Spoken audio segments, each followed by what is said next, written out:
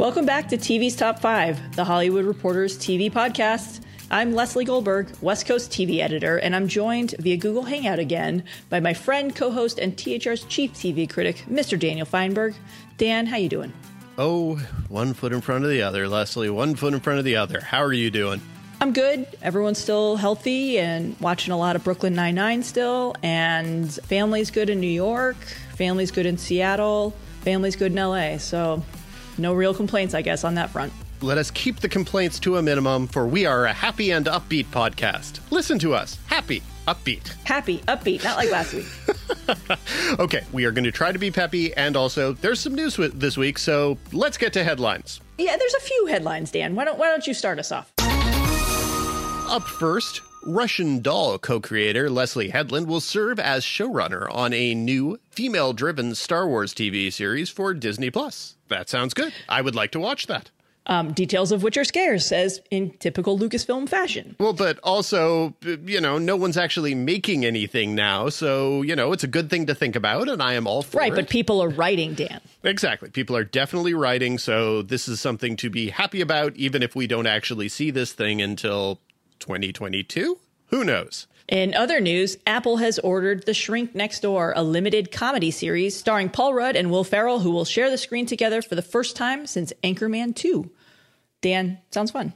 Sure, why not? I guess I would watch that. And then there's... I would also watch an Anchorman TV series. Sure, why not? Again, at this point, I'd watch anything. So, but yes, that is totally a thing I would watch.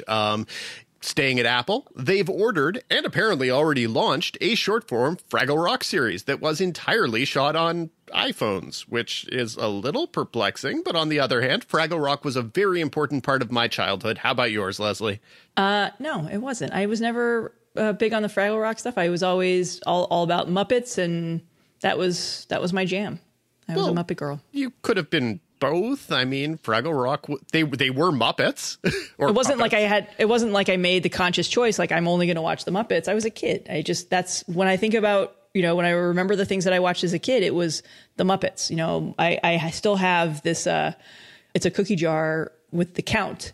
And I remember when I was 8 years old and I saved my allowance and I bought it as a gift for my mom on Mother's Day. And the day I moved out of the house, she gifted it to me as I came back in to say goodbye.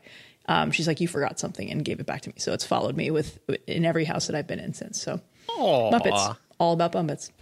Anyway, elsewhere, wrapping up the headlines, Saturday Night Live will return this weekend for its second at-home broadcast. Dan, the fact that SNL found a way to come back and deliver some much-needed levity, I thought it was really great, even if some of the sketches were dogs. But I'm really looking forward to this. I thought a lot of the sketches were dogs, but I thought that the overall thing that they did was a good thing for them to have done. And I endorse any of these people doing whatever is necessary to try getting some humor out there. I continue to appreciate what John Oliver is doing. I continue to appreciate what Seth Meyers is doing. I continue to appreciate even what Stephen Colbert is doing, though I don't watch it regularly. I like what Trevor Noah is doing, Desus and Mero, etc. So anyone who wants to try to make me laugh, I'm going to endorse it. So thanks, Saturday Night Live. But seriously, don't open with another not very good Pete Davidson musical number. I mean, come on. Well, with all that out of the way, let's dive into this week's top 5. Number 1. Up first this week, HBO and HBO Max together. HBO Max finally has a launch date, May 27th. The streamer from Warner Media will officially enter the streaming wars when it launches in late May with a $15 a month service. It's launching with 10,000 hours of content, including the entire Friends and Big Bang Theory libraries, plus a handful of originals. Among them, Anna Kendrick Vehicle, Love Life, the anthology from Paul Feig, documentary On the Record, a dance competition series called Legendary, and Sesame Workshop's late night entry, The Not Too Late Show with Elmo, which sounds super fun. The trailer is super cute and has already garnered a fair amount of attention online. Yeah, because Elmo is garbage. What? Elmo's... Why are you ragging on Elmo? Oh, come on. You are old enough that you are not supposed to be an Elmo fan either. I remember having to find a Tickle Me Elmo for my first girlfriend who was like obsessed with Elmo, and just paying like $50 and finding some guy who was selling him out of the back of his trunk. Like, I remember, I'm old enough to remember that being a cultural phenomenon, but also, what's wrong with Elmo? Why is that to make fun of Elmo? What Elmo is a usurper. Every second of screen time that Elmo gets, he stole from Grover. Grover, who is in all ways a superior character on Sesame Street. Team Grover, to hell with you, Elmo.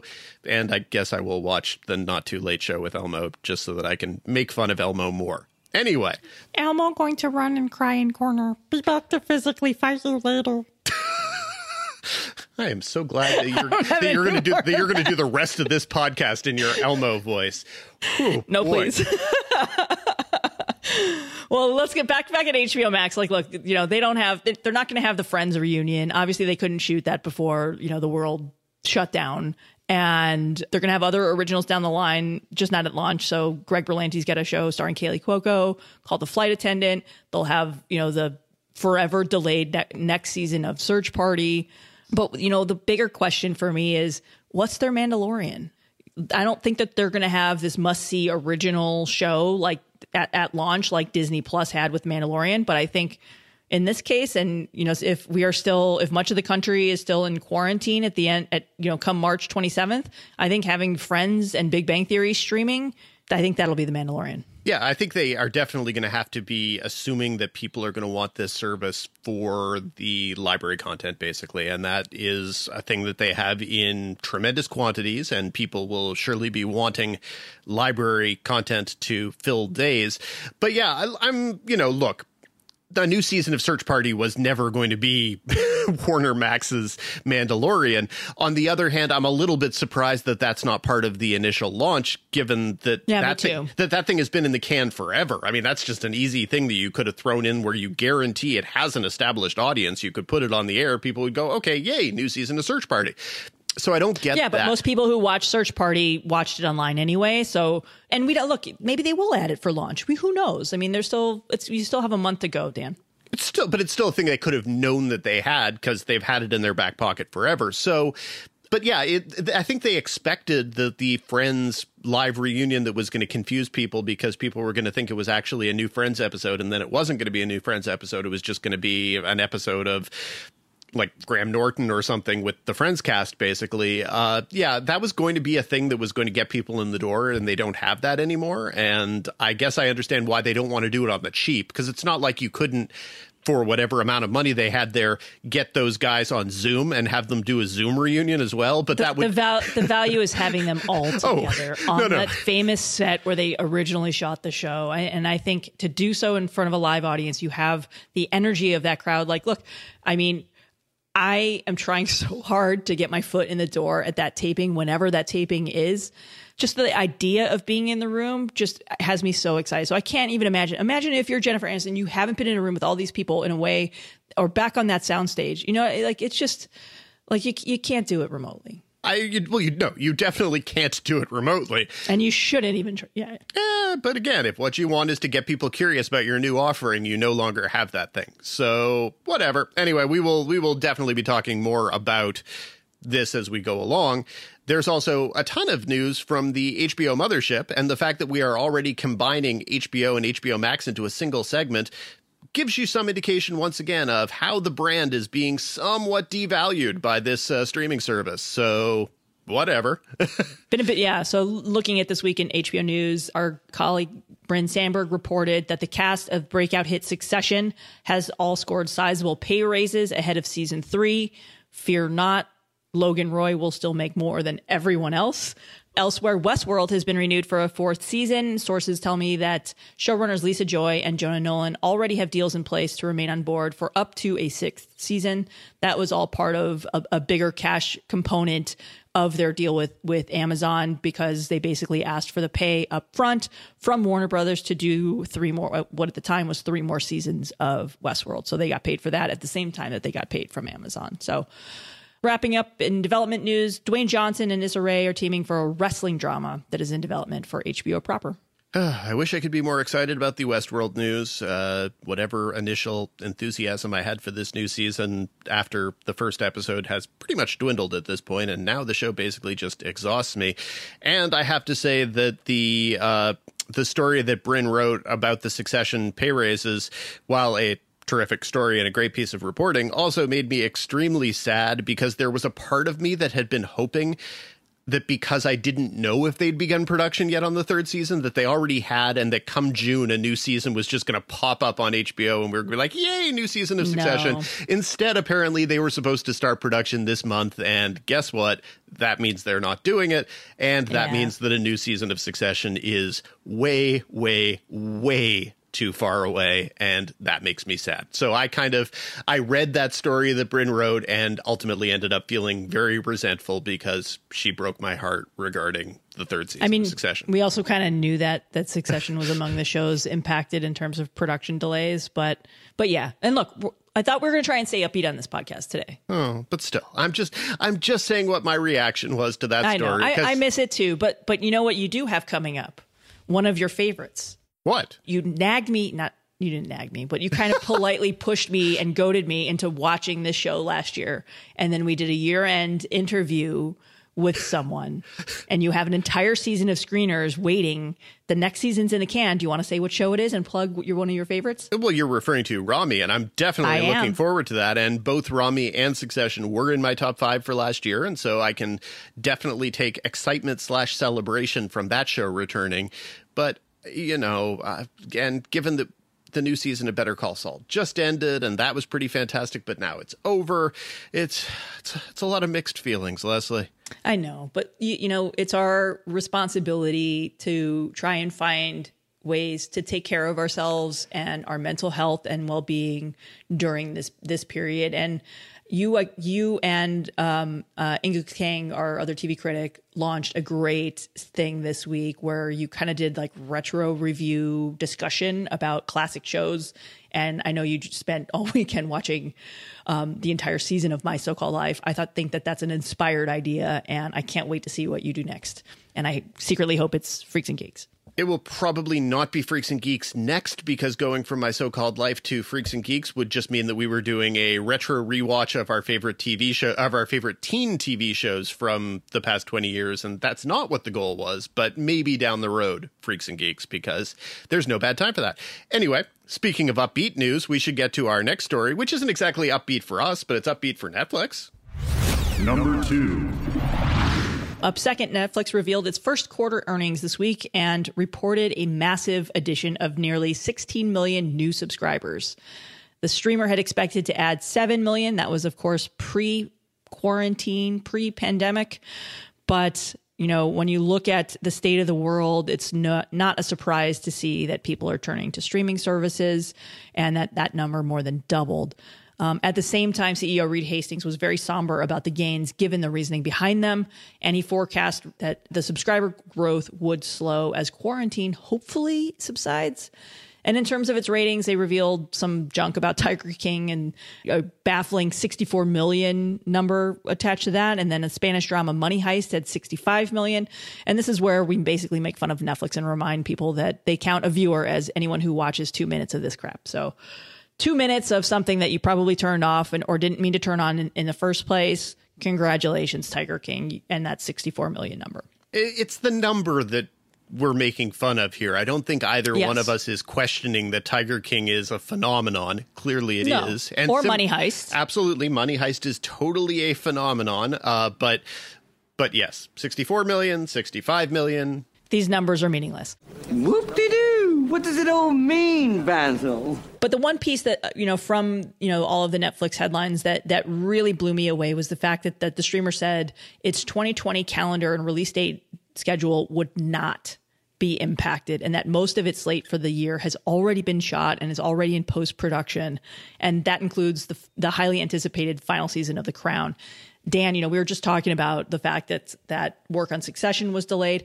This is it's mind-boggling that Netflix is that far ahead in production that it sounds like little to none of their 2020 slate is going to be impacted. So while we're seeing all these headlines about TV show dates moving around and feature films being pushed to next year, because obviously no one can go to the theater right now or should be going to the theater right now, Netflix is not playing that game at all. I struggle to wrap my mind around it. And what's more, they're saying that they're already deep into work for their 2021 schedule. Like, Just picture the mind-blowing emoji right now, Dan. This doesn't surprise me as much as it surprises you, apparently, because I have a sense of how far in advance Netflix is working in a way that other people aren't, which is part of how, when they have new shows to premiere, they give us all 13 episodes of something or all 10 episodes or something or whatever, and they're able to put screeners up, in some cases, many months ahead of when things premiere. So I am somewhat relieved, and I think, honestly, that a lot of the streamers could make, if not the exact same claim, comparable claims. I suspect that Hulu is fairly deep into the rest of their 2020 schedule and probably right, will have... but Hulu's 2020 schedule compared with the sheer volume that Netflix has for 2020 is...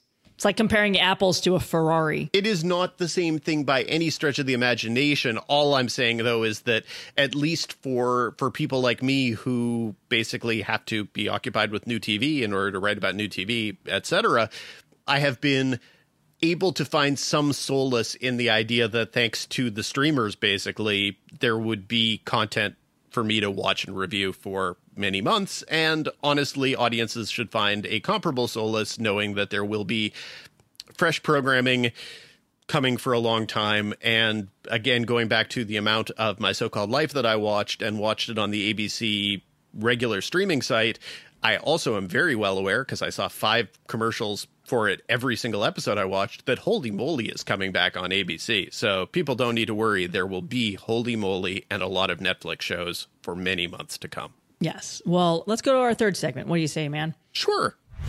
Number 3. Up third, we've been looking for a little good news, and what do you know? We found some. Thank you, NBC. The cast of Parks and Recreation will reunite. I cannot believe I am saying these words. The cast of Parks and Recreation are reuniting for a half-hour NBC special. It's airing on my birthday on April 30th, and it is benefiting Feeding America. This is legitimately the good news that the internet and the TV community and honestly, that this show probably needed.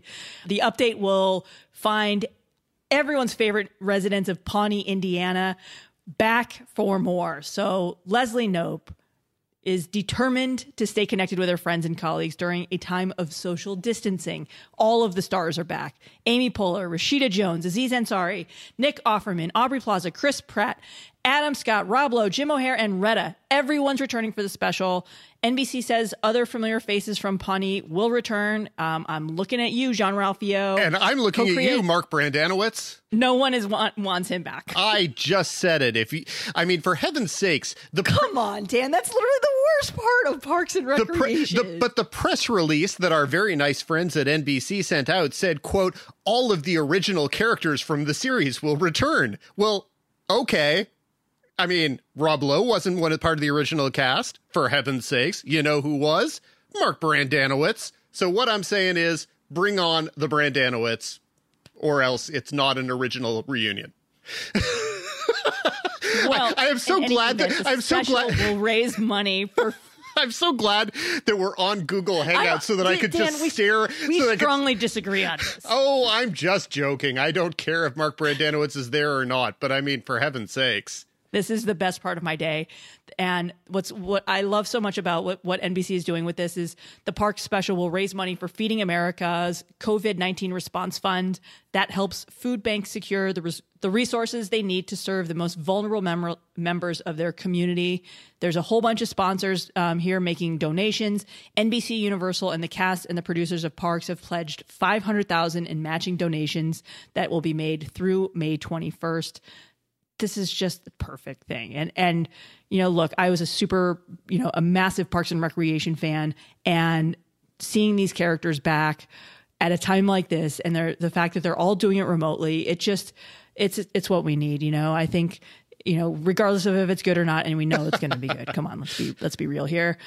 This is just amazing. And I love that they're doing it for a reason and that there's a fundraiser component to it. This is just perfect. It is a good thing to do. And, we've been discovering that this is a thing that people are apparently available to do over the past few weeks. There have been a number of different casts that have gotten together for readings of scripts and all of that. So Yeah, this is a thing. The My So-Called Life cast, for the most part, just reunited for a Zoom session that, the photos of which went viral. I believe Chuck did also. I believe there are a lot of casts that have been able to do this, and people are available. So for heaven's sakes, if this ends up raising a good amount of money for charity, which it will, I would love to see other people, perhaps on slightly less beloved shows, but maybe on equally. I mean, for heaven's sakes, you're telling me you can't get a large portion of the cast of Cheers to sit around and talk and pretend that they're at a cyber bar to raise money for charity? Of course you can. So I would love to see this be the kind of thing that other people will follow suit on, because it's a good thing to do. Especially with a charitable component. And, in a bigger sense, too, this is 100% going to be a big ratings draw for everybody. I mean, the whole cast has become superstars. And I think in a larger sense, this is a great idea because these broadcast networks, as we've talked about before, they've got holes all over their schedules, from scripted shows that couldn't finish their season before the industry-wide production shut down. Who knows what's going to happen with the summer? There's holes all. No one knows how long we're going to be in quarantine. No one knows how long the production shutdown will continue for. So this is just a really, really great and creative way to fill a scheduling hole and bring some good in the world and do some good as well. It should be noted that this would have been a great thing to discuss with this week's Showrunner Spotlight guest. Unfortunately, our podcast interview this week was recorded a couple days earlier, and therefore it was not a thing that we knew that we could possibly mention. So enjoy our next segment. It's a really great interview, but unfortunately, there's no Parks and Recreation reunion talk. Number 4. Joining us this week via Google Hangout is The Office creator Greg Daniels, who this month debuts not one, but 2 new comedic satire shows. The first, Amazon's Upload, takes place in the near future, where people who are near death can be uploaded into a virtual afterlife of their choice. Robbie Amell and Andy Allo star in the 10-episode series, which bows on May 1st. And the second show on Greg Daniels' plate is Netflix's Space Force, which Daniels co-created with his former The Office star Steve Carell. That one launches on May 29th on Netflix. Welcome to the podcast, Greg. My pleasure. Thank you for having me.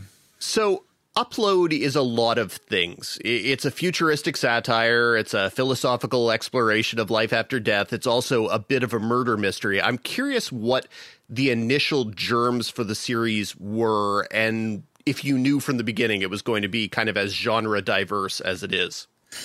Well, it's interesting. When I pitched it as a philosophical, romantic comedy, science fiction murder mystery. So when I was actually doing the pitch, at that point I was aware that I wanted to do a big genre mashup. But the first scrap of the idea, I actually had a ridiculously long time ago while I was trying to think of sketch ideas for Saturday Night Live, which was one of my earliest jobs. And I was walking around Midtown Manhattan with a little notebook, trying to figure out some ideas on a little break from being in Rockefeller Center. And there's a lot of electronic stores down there. And they were actually doing a lot of ads for CD players and the difference between digital and analog. And I was kind of just ruminating on what would be the ultimate digitizing. Well, it would probably be ourselves or our minds. And what would that be like? And, could we, if we were on a computer, then conceivably we could live for thousands of years, and it would sort of be like devising our own afterlife. And would it, would you trust other people to program your afterlife? So it just sounded like kind of an interesting idea, but it was really in a sci-fi direction, not so much comedy. So I put it in my notebook and, went back to trying to think of something for Dana Carvey. And but then at various times, when I was starting as a writer, I always was like, well, I love to do comedy, but I also like prose, and maybe I'll write a book kind of like Michael Crichton or one of those type of books one day. So this was my prose project. And at various times when I was underemployed, I would crack it out and, I'd write a chapter or something. And then in the strike of 2008, I was like, well, I can sell a book. So I kind of turned it into a book proposal, but then the strike ended and I put it back on the shelf and, and then I dragged it out again. It's like I have one idea every 30 years, Well, by that standard, why did this become the time that this was actually a show that was makeable?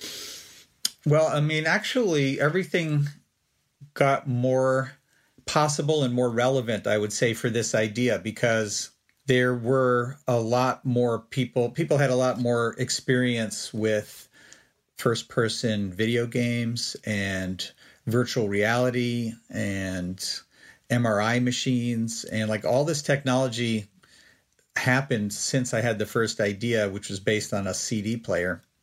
It's amazing. This is amazing. Yeah. And so then also there was a lot more monetizing of these kind of things. So for instance, I had kids that played a thing called Club Penguin, which is like you're a little penguin avatar and you have an igloo and you walk around and your friends have igloos down the street and, and it's sort of this rudimentary virtual reality thing, but they're constantly trying to get you to buy stuff. So my kids would say to me, like, can I have, will you approve, a 99-cent charge for Club Penguin? And I'd be like, well, what are you getting? And they'd be like, well, I'm getting a new TV for my igloo.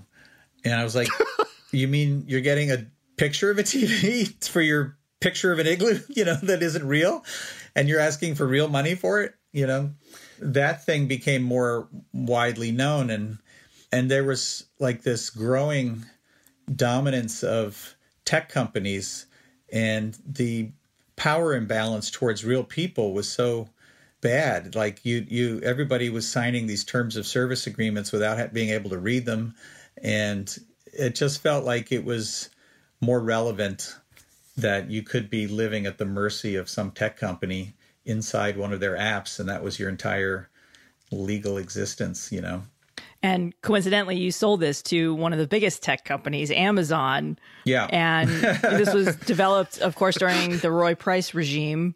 The first day I remember writing about this was back in late 2017. I mean, I'm curious, pitching a show like this to a tech company and then having that head of the tech company change. How did the show that you ultimately made change along, throughout the years, or did it? Well, I actually pitched it and sold it first to HBO. So, oh, wow. In 2015, early 2015. So I was developing it there. And then when Michael Lombardo left, I got the rights back and then went to Amazon. And I had initially pitched. Amazon was one of the places that wanted it in the beginning in 2015. And I'm still working with Ryan Andolina, who was the comedy executive that I pitched to in 2015. So there is, I never actually met Roy Price. So my experience was pretty stable going through Ryan. And I guess the show started and it was a little more political with Lombardo. But the funny thing was there was this presumption that Hillary Clinton was going to win the election. And so the idea was kind of like the ability to program the digital afterlives was a ability that the Supreme Court had only given to certain organizations, mostly religious organizations. This was this earlier version of it. But then when I brought it to Amazon, I actually started off thinking that maybe it would be set at Amazon in a kind of a 30 Rock thing. But I liked the idea that, the tech company was the focus of it more than, any sort of religious aspect. And so it kind of got more science fiction and more sort of secular, I think, when it was at Amazon, and more about tech. But I think in a good way, because I think it got more comedic also, which was kind of the key for me to cracking it, because I think it had always been my Michael Crichton idea, but you don't really associate much comedy with Michael Crichton, although I love his work. But making it more of a satiric look at our dependence on tech, I think, helped it for me because I'm primarily a comedy person. Well, it's obviously very satiric, but there's also a lot of anger in it about late stage capitalism and about people being left behind. as you were putting together the parts that felt saddest or angriest, I'm thinking of the 2 gig people down in the basement, for example. Yeah. Were you reflecting at all that you're doing this for the biggest monolithic corporation possibly in the world at this point? I think maybe the way to look at that question is a question for them. Like, are they aware that they are funding maybe a critical examination of some of the issues that they're also profiting from? I don't know. I'm certainly not going to bring that up since they're being very supportive.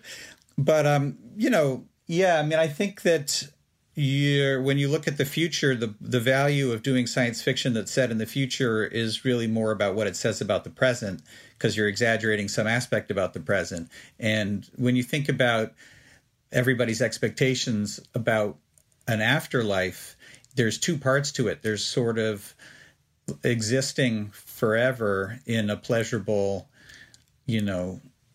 place that is filled with delights. And then there's the fairness aspect of justice and who's there with you. And to me, because of the concept, fairness was,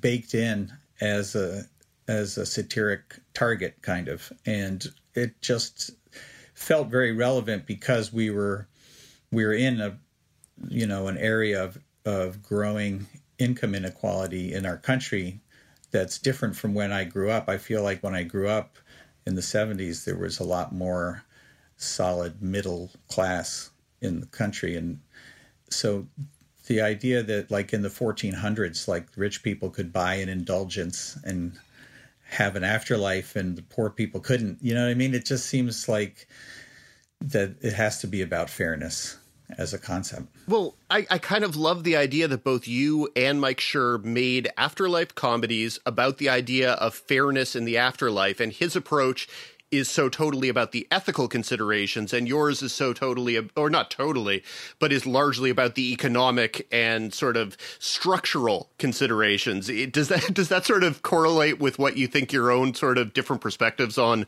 the world are to some degree? Well, that's like super interesting, and I love the idea that people are talking about it.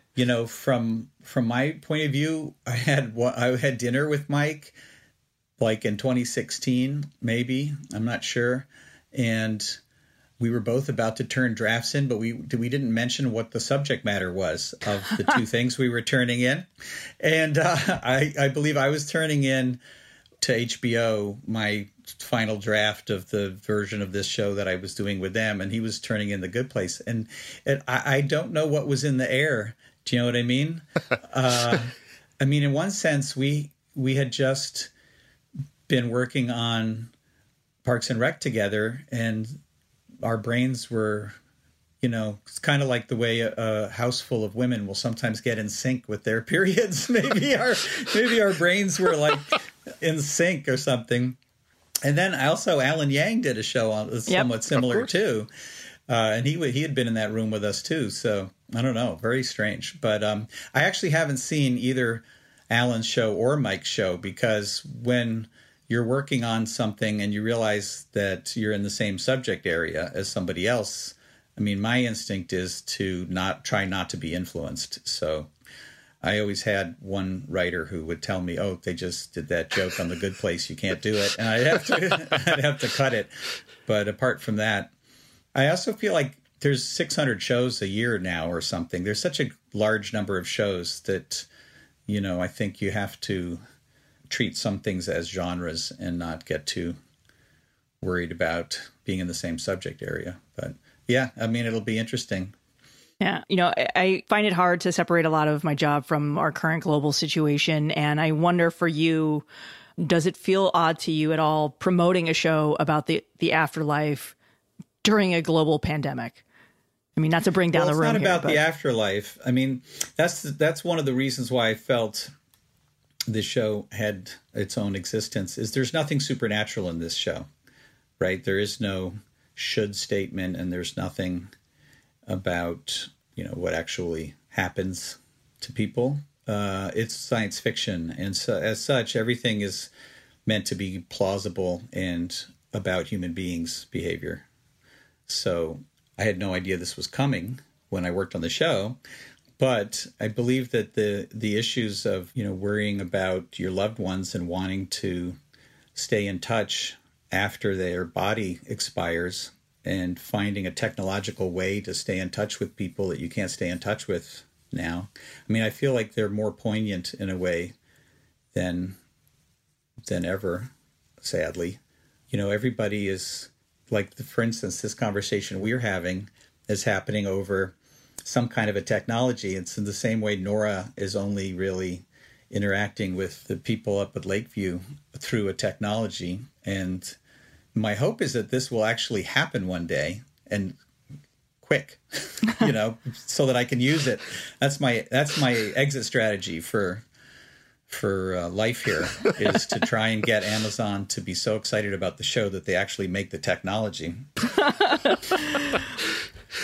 Well, I think that there is actually a lot of sort of commonality in the discussions that a lot of us are having about estrangement and about kind of the alienation of technology that is very much in the water at this particular moment in our quarantined life. So, you watch people having sex in sex suits because they can't make physical contact. You think, oh, okay, well, I guess that's kind of today. Well, to some also, degree. I think, you have to, I mean, there's a lot of sort of criticism of it, but there's also a lot of optimism about it. Like I always said to the crew, we're not making a dystopia and we're not making a utopia. We're making like a middletopia.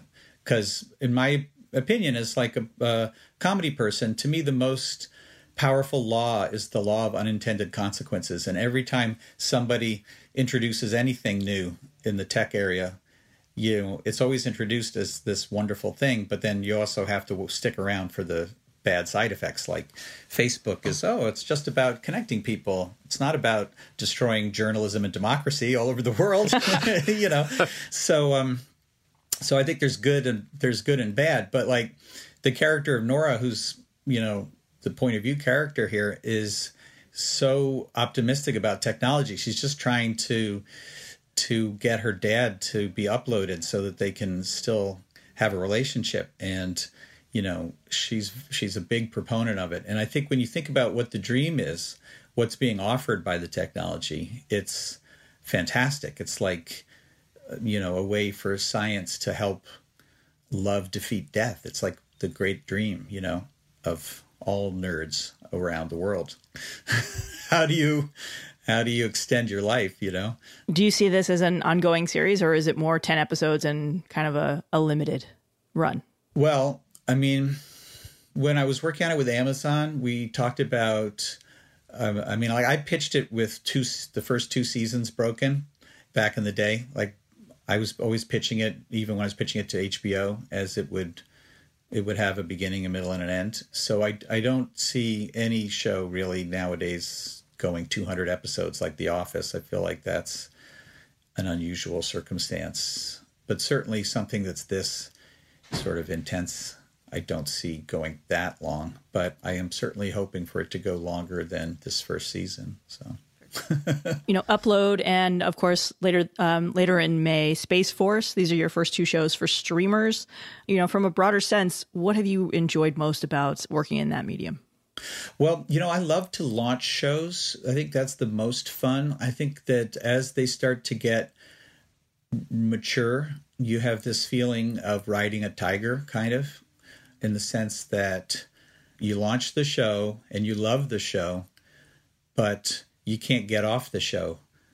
You're scared to get off the show because you don't want it to crash and not be of quality. So in a sense, it starts to become your master, and it's not quite as fun and creative as launching something. So for instance, I've loved doing pilots, and I did I directed and produced the pilot of this show, People of Earth. I didn't write it, but I knew I wanted to direct Upload.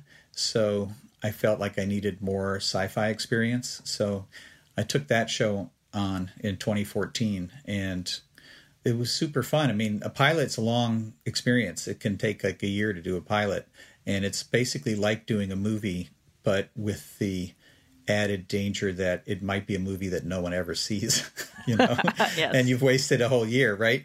But I do love the launching where you're casting all the main characters and you're figuring out the look and you're figuring out what the sets look like. And, you know, there's something more fun about that than being on a show in season 6 and everybody already has rules for what they want to do or what they think their character does, or, you know, what we as a show do or whatever. So one of the great things about working at the streamers is, you know, you do 10 episodes and it's like this big juicy movie or something that you work on, and you're hiring and you're launching and da da da da. So between the 2 shows this year, I'll have 20 episodes that I've show run airing in 1 year, which is less than like one season of like The Office, or for instance, in season 6 of The Office, I did that, and Parks, I was co-show running those 2 shows. And I think I did almost 50 episodes that year because The Office had 28 and Parks had like 24 or something. And that was horrifying. Actually, it actually broke me. I don't want to go back to that. But anyway, so it's fun to work with the streamers. But the weird thing is with these 10 episode seasons, you know, your writing staff disperses before it's over. So you can't really delegate as much. Like one of the nice things about working on a ongoing show that has 25 episodes a year is your posse is always around you, you know, so you always have somebody to bounce ideas off of. You can always show somebody a cut and go, what do you think? And can you find any place to cut here? Or, you know, but when you're doing the streamer, like for the most part, the staff evaporates before you're finished shooting, and then you're all by yourself in post. So that's like one of the things that's, I guess, has a good part and a bad part. And I mean, it's good that you're really very involved with all the details, but it is a bit lonelier than I'm used to. Would you ever go back and do a broadcast show again that was a 22 episode season, or a 10 episode and on broadcast at this point, like The Good Place? Well, I mean, conceivably, but so, you know, I didn't really do a lot of, I don't think I ever really did down the middle half hours in my career. You know, I started in late night, and when I was doing late night for SNL, there was this feeling of like, yeah, late night has this certain sensibility, but half hours had a different sensibility in LA, and we were doing, you know, the late night sensibility. And then when I moved to LA, which I did because my now wife moved, and I came out here, there was like a very small handful of shows that I wanted to work on. Like I really wanted to work on Seinfeld or Larry Sanders Show or Roseanne or The Simpsons. And I ended up getting a job on The Simpsons, which was great. And it was also not a typical half hour. Like it was single camera because it was animated and definitely like a weirder sensibility. And then, you know, and then I got to do King of the Hill, which is also animated and single camera. And then after that, I did the mockumentaries, which like was also a particular point in time where I think NBC, who had, you know, had this wonderful sort of history with Cheers and Seinfeld and these great shows, and were now kind of trying to decide whether they were going to compete with cable, like around the time that Kevin Riley took over NBC and bought The Office. And I think that there was like a window there where I don't know how they justified it to themselves, but the audience that they were going after was a pretty late night feeling audience, you know? And so a show that like The Office that was very conceptual and had a somewhat unlikable central character, although we did, I think, work on that. But, you know, it had a shot there. And the whole mockumentary thing was kind of weird, and it was single camera also. But it does seem a little bit to me like the networks are not where that audience is so much now. I mean, perhaps it is in some places, but my gut is that most of the audience that I've been writing for from when I was either working on those Fox cartoons or the NBC mockumentaries, that most of them are probably at the streamers now. Yeah. What did you enjoy playing around with that you got to get away with on the streaming? Because the first episode of Upload, for example, it's a solid 45 minutes, which obviously no one would ever let you do on broadcast. There's some sex, there's some language, etc. What was the fun of playing around in an adult playground? Well, the biggest fun to me was the look of it being cinematic, and I obviously as a director was trying to get better at my job as a director, and having a chance to go for something with a great cinematographer. I worked with a really good cinematographer on both shows, same guy, Simon Chapman, who's Australian independent movie cinematographer. So trying to give something with great scope and beauty was exciting. The nudity turned out to be just embarrassing for me, actually. I, realized that I didn't have strong opinions about the nudity or, the positions that people use nowadays. You know what I mean? I knew what I wanted the characters to be thinking and feeling and everything, but I kind of relied on the actors more to do the positions. And then that was with the pilot. And then when we shot the series, because there's some nudity later in the series, we had an intimacy consultant, which was also kind of funny because, I think it's a really good thing for a production to do, and it's very good for the actors. And there's this extra person there that they can turn to. But the intimacy consultant was always urging, like, to me, more out there behavior than I would ever have thought of. So I don't know. It was quite interesting. But to me, I think there's just a really good joke. Like for the nudity in the pilot is meant to really show what Nora's life is like. And there's certain things in the future that have gotten, more exaggerated. And so, for instance, property values in New York are worse. So she's sharing a very, very tiny amount of room with her roommate. And there's also this feeling of all the dating apps have gotten kind of even more transactional. So like in our show, there's this app that they use called Nightly. And it's sort of like Tinder, but it's also like Uber in that you give ratings to your partners afterwards, and everybody's trying to get a 5-star. And so part of that was just to, to show this world that had gotten less romantic, and our character was trying to still be a romantic in this very unromantic world. So the nudity had like a strong point to make and a piece of comedy, but it made me uncomfortable shooting it. I do want to talk briefly a little bit about Space Force. This show is inspired by Trump's order to create the 6th military branch. Can you kind of walk us through your conversation with Steve that ultimately resulted in the show? And was it always the plan to have Steve star in this? Well, yeah. I mean, the sort of origin stories of these two shows couldn't be more dissimilar in the sense that I've been thinking about Upload for forever. And then basically Trump did that announcement. A very smart Netflix executive named Blair Fetter was in a meeting with Steve and said, "You know what? How about doing a show about Space Force?" And Steve called me and said, "What do you think about a show for me called Space Force?" And I was like, "Yeah, that sounds fantastic."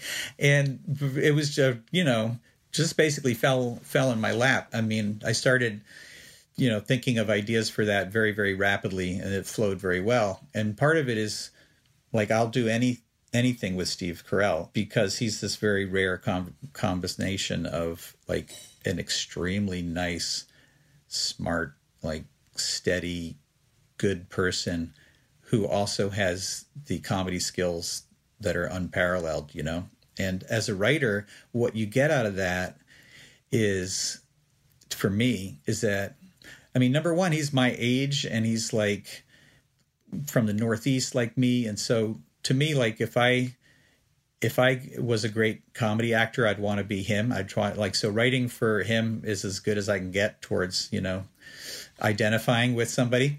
But the other thing is, as a writer, Steve is really good at expressing a lot of different things at the same time. So that means that your writing can have a lot of levels going on in it.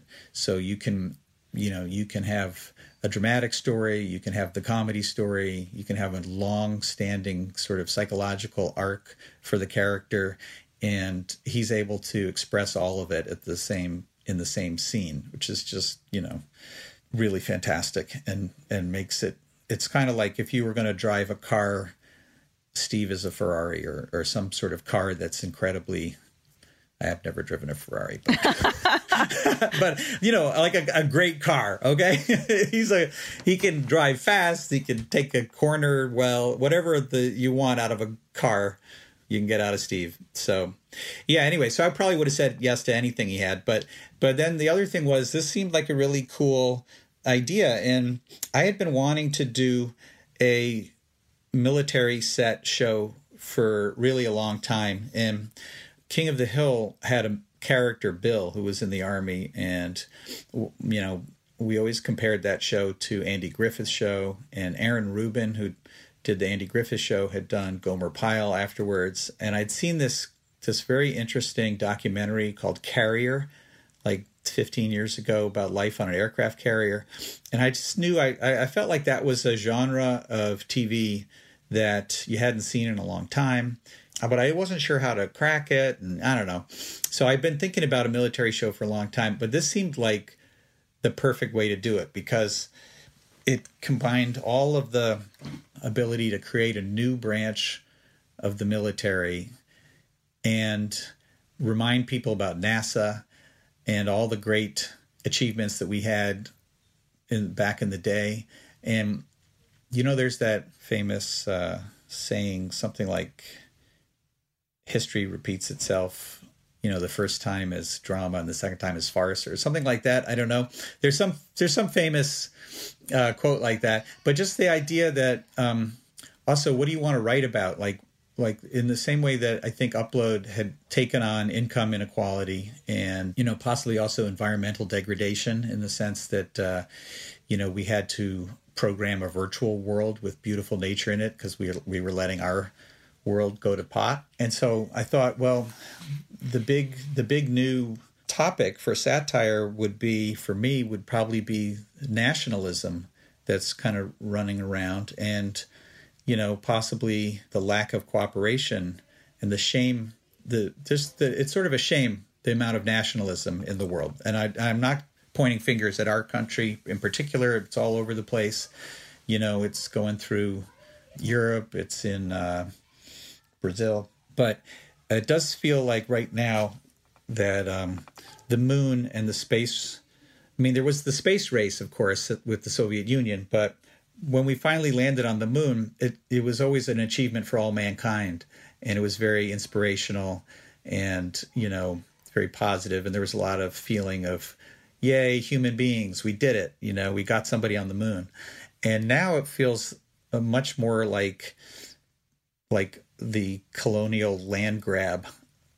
It seems like we're trying to get to the moon. So's China, so's India, everybody's trying to get sort of a stake on the moon, and it might be for mining rights. And, I don't know. It's just like it's like a different feel. So it just seemed like there's examples of that feeling kind of all over the place, where we need to be more cooperative to take care of the environment or deal with different problems that are across borders. And yet at the same time, everybody's putting up borders and getting more nationalistic. So it felt like that mood could be addressed in a show about the difference between the space race now that's being run by the military and the space race, that was maybe more run by scientists back then. Yeah. I know we are running a little short on time here, but I'd be remiss if I didn't ask the same question that I'm sure you get. You're so sick of answering this question, but, first, we know that The Office is allegedly a mega hit, or we've been told it's a mega hit on Netflix, and obviously it's moving to Peacock next year. There was talk a couple of years ago about a revival of some sort, whether that would be with an entirely new cast or possibly with the originals or some originals coming back. Can you give us any update on what is going on with that? Because we know that Peacock as a business strategy is looking for new material to pair with some of these tentpole libraries. Like there's a new Mike Schur show in the works to go alongside Parks, for example. Yeah, well, I love doing The Office more than anything, and if we were going to revisit it, I would want to do it. But, I am doing these 2 shows now, so in the near term, I'm definitely doing that. And, I think when all these rumors started to fly around, it was when they rebooted Will and Grace, and I think people were assuming that an Office reboot would be pretty much like that, would be getting the entire cast back together and just continuing where we left off. But, I went back to run the show in season 9 after discussing it with the main cast. And part of our idea was we were going to wrap it up. We were going to write towards the finale and have an ending. And so a lot of the characters left the office, and we went forward by a year, and we found out where everybody was, and you know what I mean? And there's something that felt like we actually wrapped up the storylines. We didn't really leave it hanging, and I felt like we're probably not going to get every single character back. They're all doing all these cool things. I don't think people's expectation of getting back in the saddle and doing more episodes of the same show was going to be realistic. But, I don't know. I mean, people seem so into the show. Still, at some point, maybe it's unfair to, be a priss and not give them what they want. I don't know. And we like to wrap these interviews by asking the same question, which I guess has become more poignant now that we're all in our homes doing nothing but watching TV, it seems. What are you watching and enjoying these days? Oh, yeah. That's a good question. I don't watch a ton of comedy. I'll say that, right? I don't know if that's common when you interview people who do comedy. Like I was always watching Sopranos, and after completely mocking the Parks and Rec staff who were into Game of Thrones on the first season for being Dungeons and Dragons nerds, I got heavily into Game of Thrones starting in the second season. So, I mean, I love those kind of escapist dramas. I'll tell you some things that I maybe are lesser known that I'm watching. I've been watching Occupied, which is a Norwegian drama. It's on Netflix, which I think is very, very good. I just started another show called Kiri Haji on Netflix, which is like English-Japanese type show. I liked Modern Love, for instance, on Amazon. I thought that was good.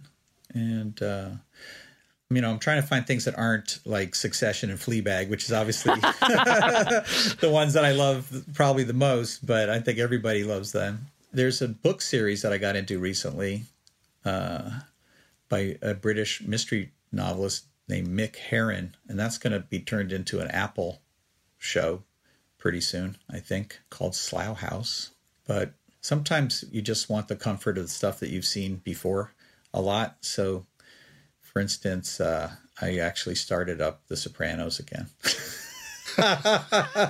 on Amazon. They have access to, and I started watching The Wire with my daughter, and so I'm kind of going backwards to a bunch of classics. Well, Greg, this has been absolutely great. Thank you so much for joining us. We really appreciate you taking some time and talking all things Upload and Space Force and The Office. Cool. Well, this was a fun conversation. Thanks, guys. It's nice to talk to human beings, real human beings. Yes. Well, I don't even want to hang up. I'm like, I gotta go wash dishes. Amazon's Upload bows Friday, May 1st. Space Force on Netflix launches Friday, May 29th.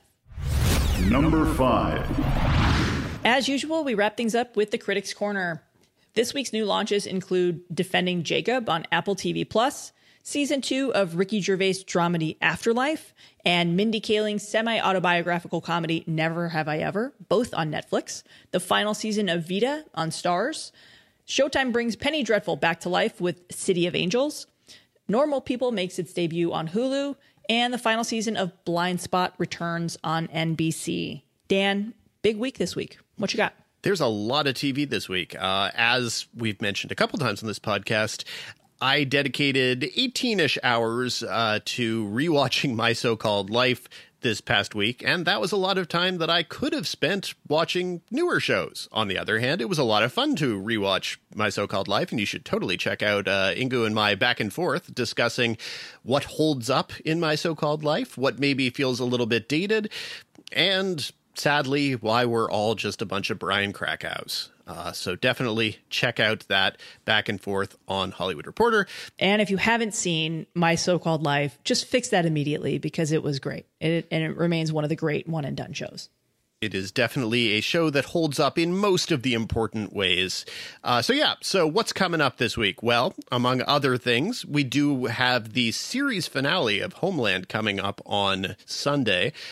I'm not really sure whether I'm excited about it or interested in it, but the ending of the penultimate episode was borderline shocking. So I'm curious how they're going to play things off in the finale. It's been a kind of up and down season in the same way that it's been an up and down show for many, many, many years, but still it's worth acknowledging in its significance because certainly when it premiered, it was often a very spectacular show. And even if it was not really spectacular for, say, the last 6 or 7 seasons, it is a show of significance. So our colleague and friend of the five, Mikey O'Connell, will have full coverage of the Homeland finale on THR.com, including a postmortem with showrunner Alex Gansa. Indeed. So I have not gotten to several of the week's upcoming news shows, but Inku Kang gave a great review to Never Have I Ever on Netflix. I've heard terrific things about that. And I've also heard very, very good things about Normal People on Hulu. I have not watched the final season of Vida yet, but I've talked many times about what a very great, frequently funny, frequently sexy, very distinctive show it is, and I look forward to seeing how they're going to wrap that up. So in terms of things that I actually have watched, Apple TV Plus has a couple things. They have the Beastie Boys story, which was supposed to have various festival premieres. It's a Spike Jonze filmed documentary concert about the Beastie Boys, basically a filmed live stage show with Mike D and Ad Rock talking about the history of the Beastie Boys. It's very loving. It's very soft. It's very gentle. The music is terrific. I don't think it's the kind of documentary that speaks to how innovative and frequently exciting the Beastie Boys were as a group at their peak. I don't think it's at all innovative and exciting as a documentary, but on the other hand,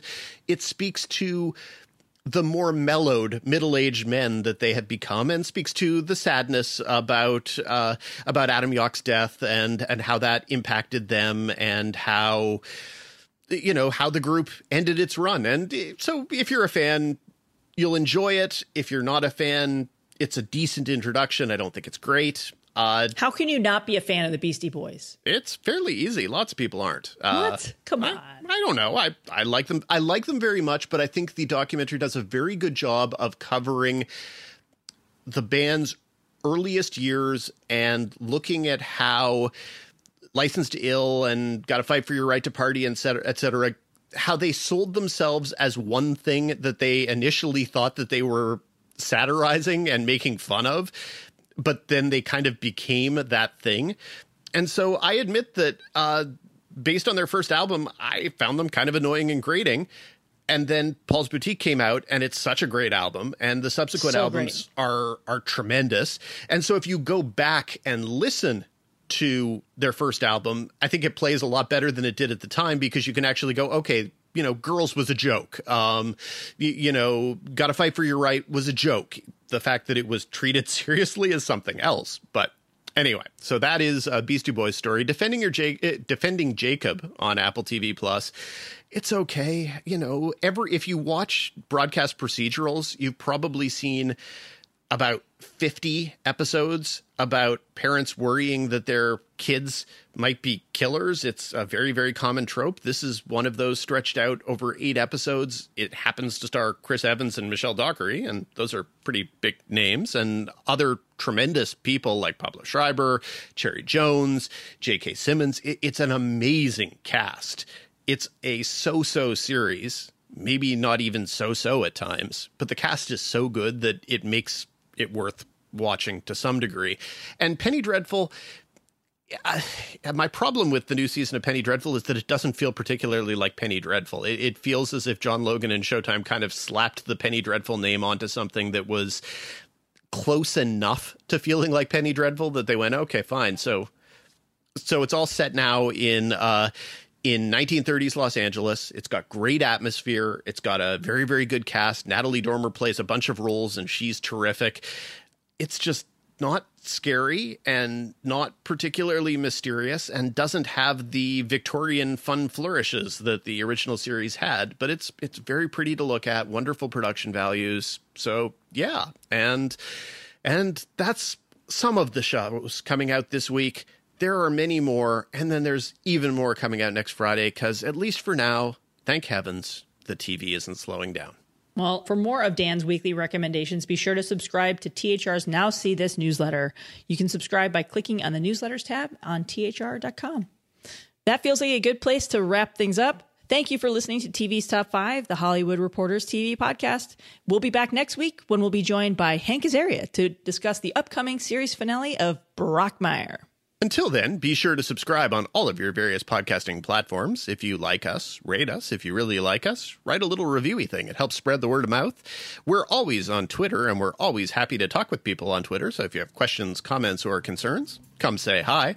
And if you have questions that you'd like us to answer on air, we're always planning to do future mailbag segments, so you can email us at tvstop5@thr.com. That's TV's Top 5, the number 5, at thr.com. Until next week, Leslie. Until next week, Dan. And by the way, the Red Sox cheated.